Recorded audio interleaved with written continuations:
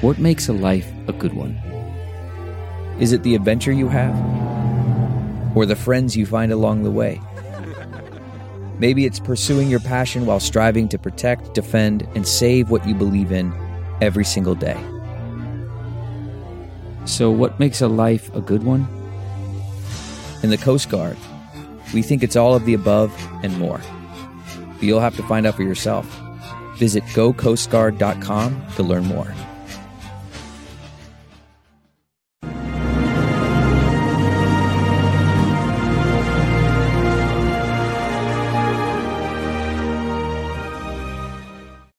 Hello there, everyone. Judge Andrew Napolitano here with Judging Freedom. Today is Thursday, February 24th, 2022. It's about 1:25 in the afternoon. We are speaking today with Scott Horton of antiwar.com. I mean, who better to talk to about the dangers of war and the dangers of the response to war? Scott, it's always a pleasure to have you on. This is our second Judging Freedom of the day. We had Alex Jones on earlier today, who I suspect agrees with you and me on what should be the appropriate, if any, response on the part of the American government. But let's start with where the war is today and where Putin's troops are, as far as your sources are telling you. Well, I have to admit, I'm not up on all the very latest of the troop movements and everything as of this morning. But I guess, as we're recording this, we're about half a day into a full-scale invasion of Ukraine by Russia. And I don't know if they're going all the way to Romania and seizing the entire west of the country as well. They're certainly on the outskirts of Kiev.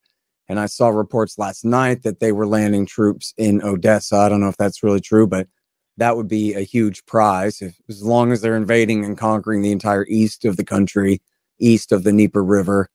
I think that it's, highly likely that they'll go ahead and also seize the very important city of Odessa. And then, I believe, Judge, that one of the reasons that Putin did not seize the Donbass, incorporate the Donbass into the Russian Federation back in 2015 when they asked to join, was because he didn't want to tip the balance in Ukraine in favor of his opposition. Here he has half the population lean pro-Russia. So if he removes a significant portion of that population and makes them into literal Russians, he's now diminishing his own influence inside Ukraine, this important country on his doorstep, and giving the advantage to his opponents there. Well, I fear that that's some of the same calculation that he's making here. Well, if I'm going to take the Donbass, I'm weakening pro-Russian type factions position, which they've been on the outs, obviously, since the coup of 2014 anyway, but at least there's a potential for their power and influence to be exercised in the future there. But essentially got tired of waiting for that possibility.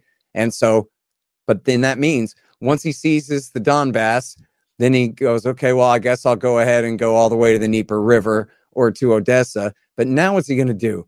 Leave a rump state of Ukraine that's completely dominated by ethnic Ukrainians and Ukrainian speakers, with virtually no Russian speakers or ethnic Russians involved in the government at all, and even have, very far right nationalists and even Nazis essentially, in a stronger position than before. So now he's got to preempt that danger by just going ahead and conquering the West too. In other words, Putin's invasion of Ukraine is a government program, and it keeps expanding, because he keeps creating more problems for himself that then he has to what does he do by doing worse.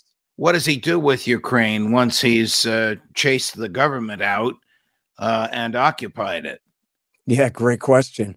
I mean, I think especially in the west of the country, there's almost certain to be insurgency there. I don't know how effective it will be. I don't know about in the east of the country. Obviously, just because people speak Russian doesn't mean they want to be invaded and conquered by another country.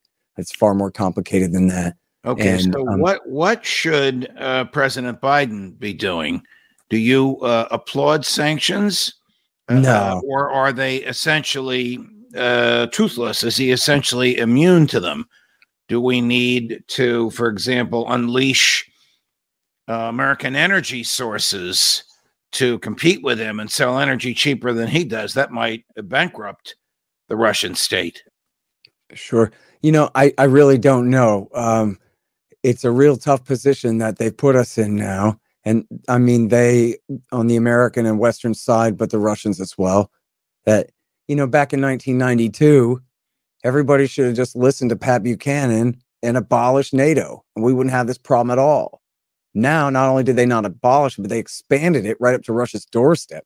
So now 30 years later, they're not going to abolish it with a gun to their head, right? But it was their provocation, essentially, that quote unquote justified. I'm not saying morally justified, but I'm just saying became the justification for the action that Putin is taking now. So how do they back down? I mean, I would like to see like a vote of no confidence in America's foreign policy establishment, which no matter how you slice it, bears some huge responsibility for this. Oh, sure. I mean, if only CIA, not preventing it in the first place. The CIA fomented the coup of 2014. Sure.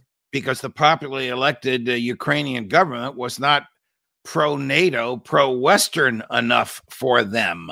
That's right. And it was the same group of people in power, other than Obama himself. It was Joe Biden and Jake Sullivan and Antony Blinken and Victoria Nuland were the ones who did that.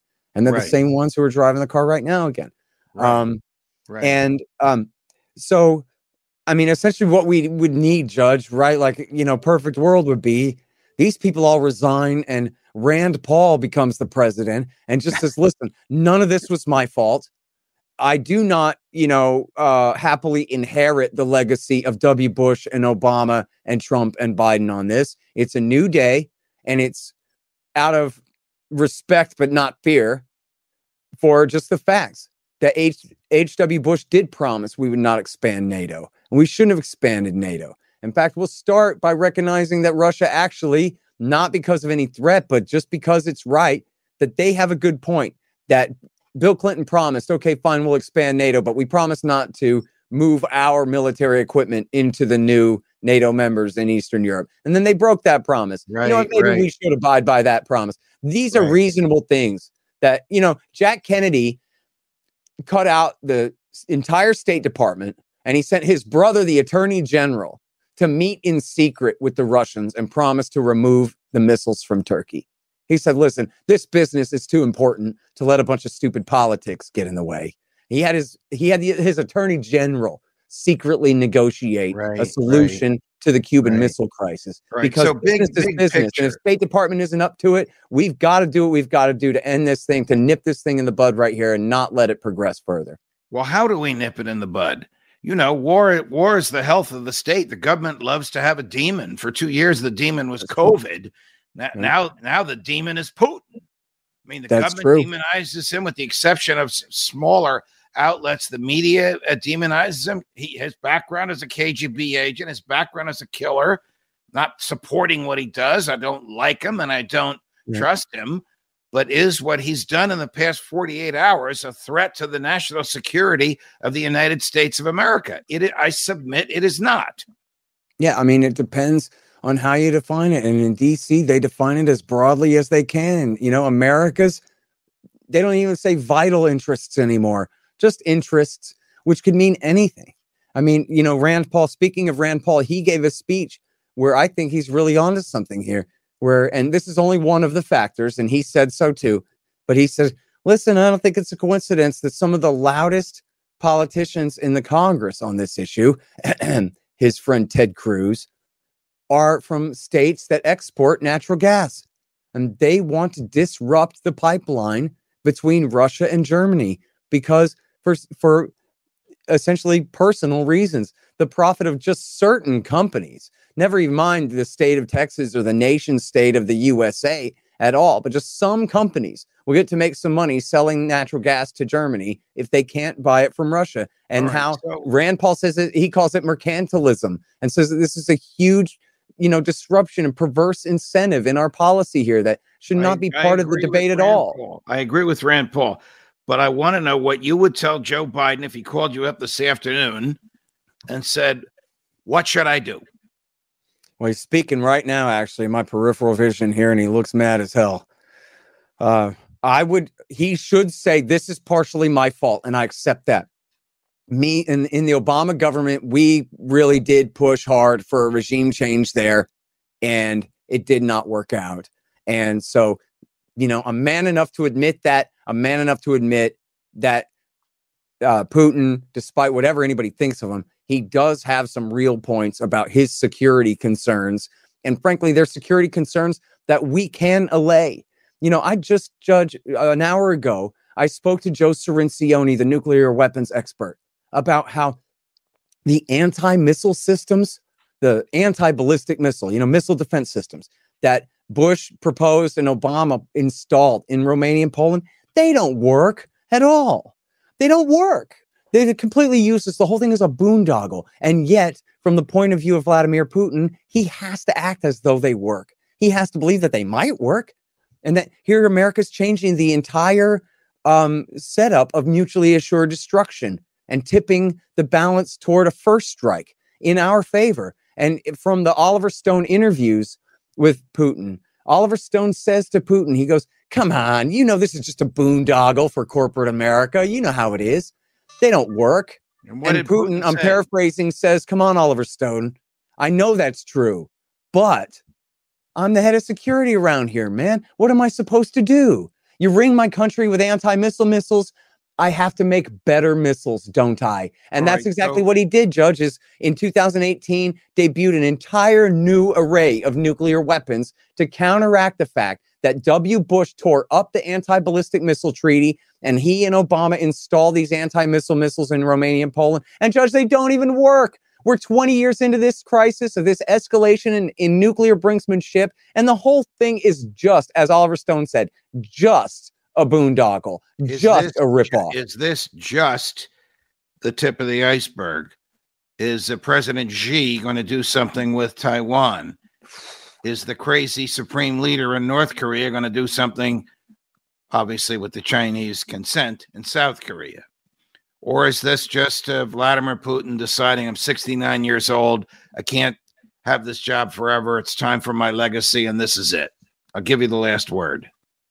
Yeah, well, I sure hope that nothing happens in the East. It's definitely right that if the Chinese were going to do it, now's probably their chance. And I would say, as far, last word, I mean, that's our absolute worst case scenario. But even if that happened and China did conquer Taiwan, America should stay out of that too. We do not have a treaty alliance with Taiwan. 50 years ago, Nixon recognized that Taiwan is a part of China. It is one country. Eventually, they'll be reunited. We want them to be reunited peacefully. But this is not the same as if they invaded Japan or South Korea or Australia or a foreign nation. This is more like if they really crack down on their sovereignty in Hong Kong or in Tibet or in Xinjiang. It's bad, and you don't have to like it, but it is their sphere of influence. It's not ours. And the real question comes down to, are you willing to trade Los Angeles for Taipei in a war where we lose Taipei anyway, right? If we fight a war with China over Taiwan, we lose Taiwan anyway. The question is whether we also lose American cities to thermonuclear devices in retaliation. And the answer to that should just be tough luck to you guys. Sorry. Horton, our go-to guy on war. Sorry we have to come to you, but thanks for your time. Judge Napolitano. Thank you, Judge. Judging Freedom.